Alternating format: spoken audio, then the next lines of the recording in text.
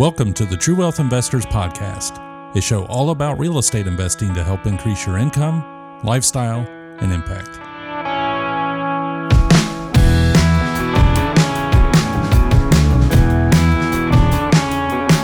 All right, welcome back, everybody. Glad to be here with you today. Today we are talking through a recent deal that I completed, my farm deal. You've probably heard me mention it multiple times because I feel like I'm talking about it constantly. If I look back, I write my goals most mornings, try to every morning on yellow legal pads, big goals. And I can look back 4 years and own 100 acres was on that list of goals over and over and over. And a lot of time I didn't really know how it was going to work out. It was just a matter of faith and being persistent towards the goal.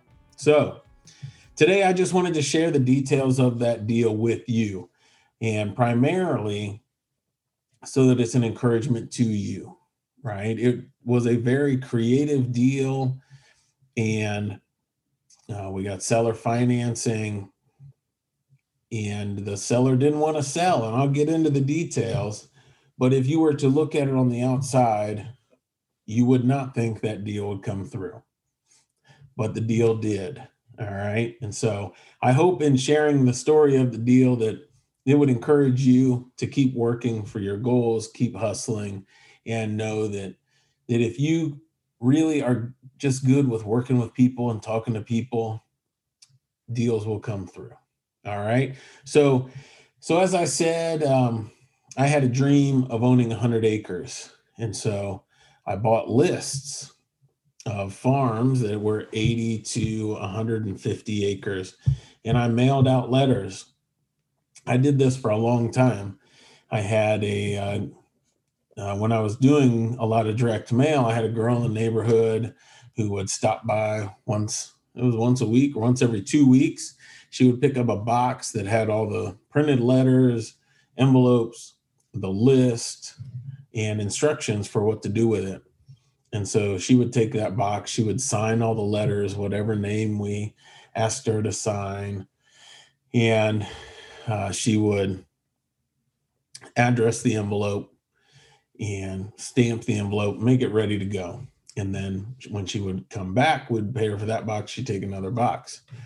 Well, there's not a lot of farms on the list.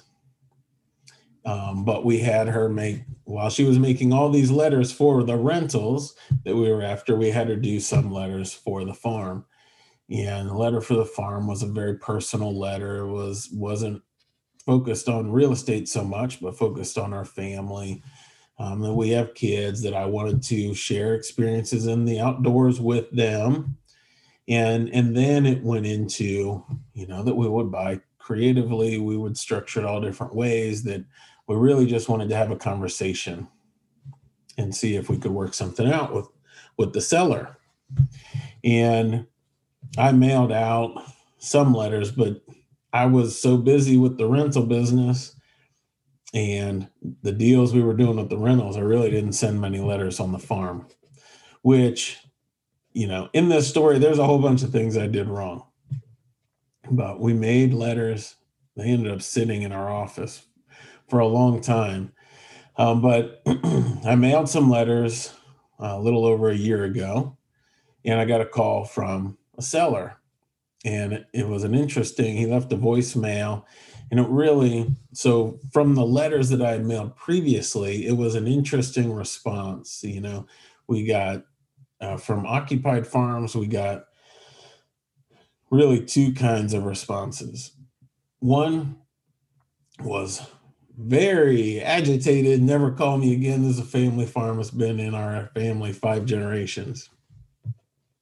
The other one was, I would get voicemail saying, I don't want to sell my farm, but you are doing the right thing. Your family will be better off for it. Keep trying, keep looking for that land that you want, which was a really interesting response. You don't get that response from letters where you're looking for rentals or flips. So that was a little different. But about a year ago, we got a voicemail from a seller, and his was just that he wanted to talk to me. He didn't want to sell his farm. He received the letter and just wanted to learn more about me.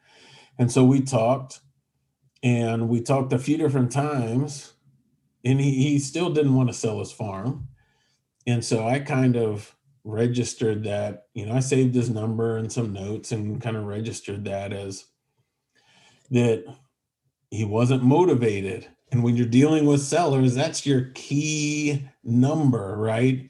Are they very motivated? Okay, this deal could work out. Are they not motivated? This deal won't work out. And so he was not motivated. So in the back of my mind, I just didn't think the deal would work. But we kept talking, every few weeks we'd talk. We found out that we had very similar views on wildlife management and the outdoors and family, similar values, and just had a similar perspective. And so it came to be that he wanted to sell to us someday because we were his ideal person to sell to, but he didn't want to sell right away. And we went round and round and talked many different times. And I was still looking for a farm, other avenues. But it ended up that I asked him if he would want to sell now and keep possession of the farm until a later date, maybe another year. And that was really what struck a chord with him. That was what allowed him to know that he had a last year at this property and could celebrate everything he'd done with his family over the years there, but also start working towards his next piece of land. And so once we kind of agreed to those terms, then things started to move a little quicker. And really for me,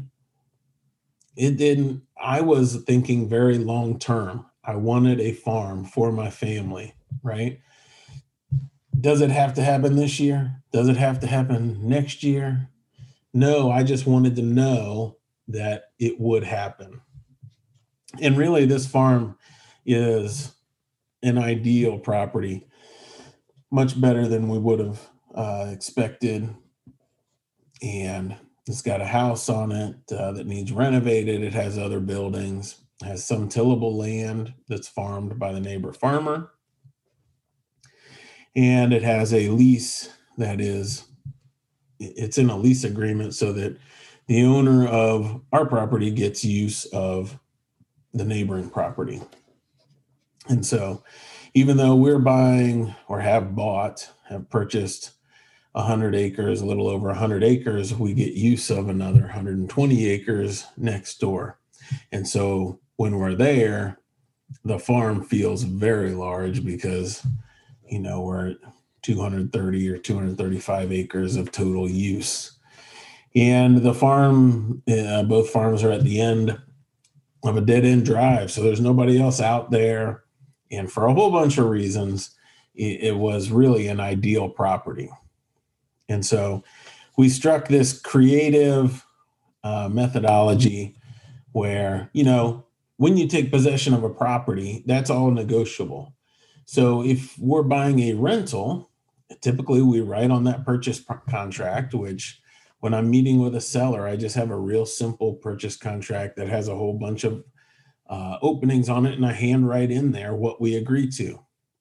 That is very simple, and it is transparent, but for when you're sitting there with a seller and you agree to something verbally and then you write it out and they can see you write it, to me, that's very transparent and builds authenticity between the two of you instead of looking like you're going to go back and prepare the documents later.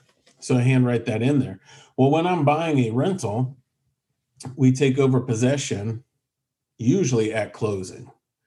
I've had nothing but problems when I take over possession later. However, for most people buying their own home, right? When you buy your own residence, if it's not a foreclosure or bank owned or something, then usually after you purchase the home, you give the seller, let's say 30 days to move. And so possession is traditionally delayed in that instance, right? And so in one instance with with investment property, we think we get it. It's typical for possession to come right away. Private residences is typical for it to come later. And so in my mind, everything is negotiable. I'm open to working out whatever kind of deal there is. I had been negotiating on a farm where I was offering the current owner to live there 5 years after we purchased it. It was an odd deal. It was a really odd offer, but it gave them everything they wanted. I think it was just so different on that other deal. It was too odd for them to understand, even though it really fit exactly what they wanted. So with this deal, we nailed down the delayed possession. We agreed to price. And in the midst of agreeing to price, I was talking to banks and I explained to the seller that with us being in real estate, the number of loans we have with a bank affects what we're able to borrow and how we're able to grow. And it would help me if he would be willing to sell on terms and be paid for his farm over time. And I told him I had a big chunk that I could put down. And really, for him, he was fine with that. Now, why? If you've heard me speak on seller financing, I always talk about how the seller acts in their own best interests, right? They're not going to do the deal just to help me. They're going to do a deal if it also helps them. And so he was very willing to do seller financing as long as his next property, the money I put down on his farm was more than the property he was going to buy. And as long as the payment I was paying was more than the property he was going to buy, right? Because he didn't really need the money now. What he needed was enough money to lock up his next property. And so he offered us seller financing at the interest rate that he got his loan at. And so it was 5% over 30 years, which in my mind are great terms for seller financing. And there were a lot of different details to work out. But in the end, that's how it worked. And so oddly, if you've seen posts of mine on Facebook, we were down at the property many weekends this summer because we bought on land contract. And in the land contract, it stated that we both had possession over the summer. And now in the fall, the seller again has possession. And then we take full possession in January. So super creative. You can structure it however you want. And when I brought it up, he asked me, well, how would that work? And I said, I don't know. I'm not really sure how it would work, but I'm sure the two of us can nail down how we want it to work, right? All this is an agreement between two people. Now, if I would have gone, let's say I would have gone to a bank and I would have wanted to nail down this loan for a $500,000 farm that generates no income. I won't have possession for 8 months. So there's no way it could generate any income for 8 months. And I want to get a loan from them. What would they have based that approval on? They would have asked for tax returns, income statements on our business, right?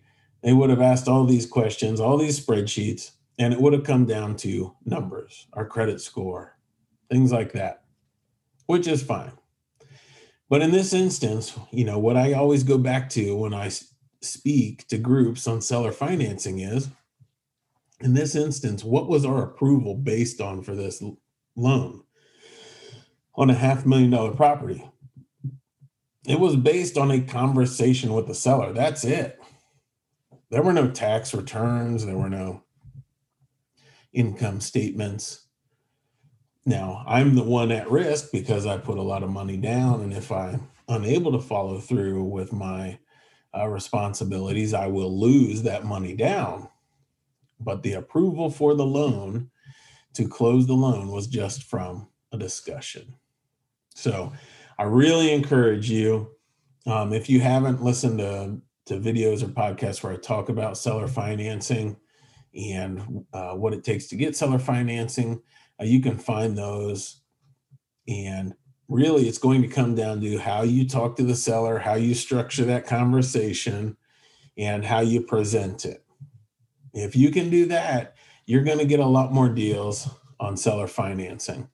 Coming up here in a couple weeks, we have Kurt Phillips, who has been a guest before, but he's coming back on.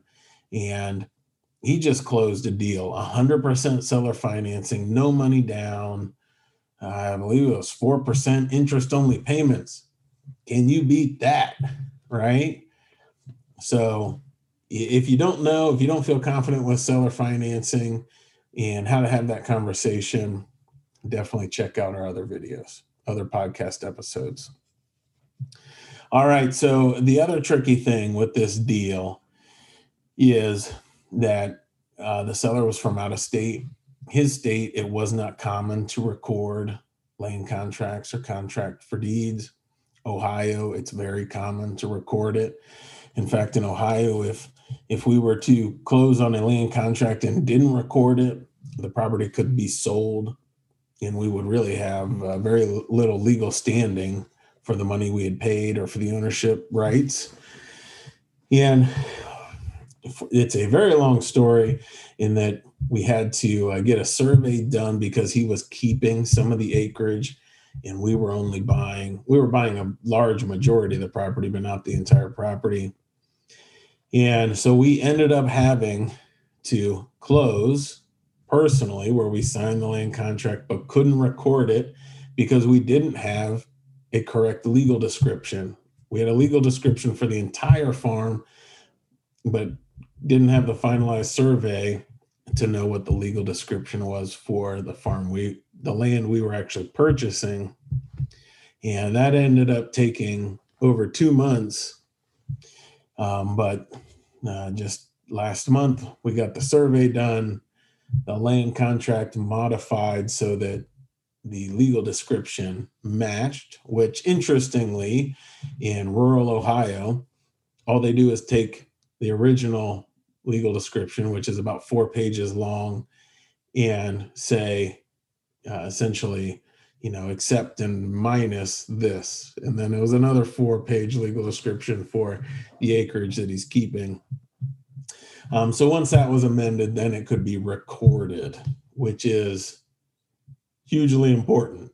So in those interim times, I have never done a deal before where I would do a land contract that wasn't recorded.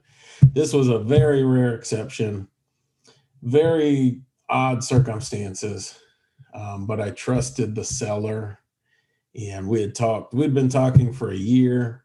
I believed in his character and knew that there was a short process to go through to get it recorded. So it is recorded. It is all on the up and up and taken care of now. And if you are interested in seeing the land one of these days, now people always ask me if we're moving there or what we're going to do there. It's about 2 hours away from where I live currently in Dayton.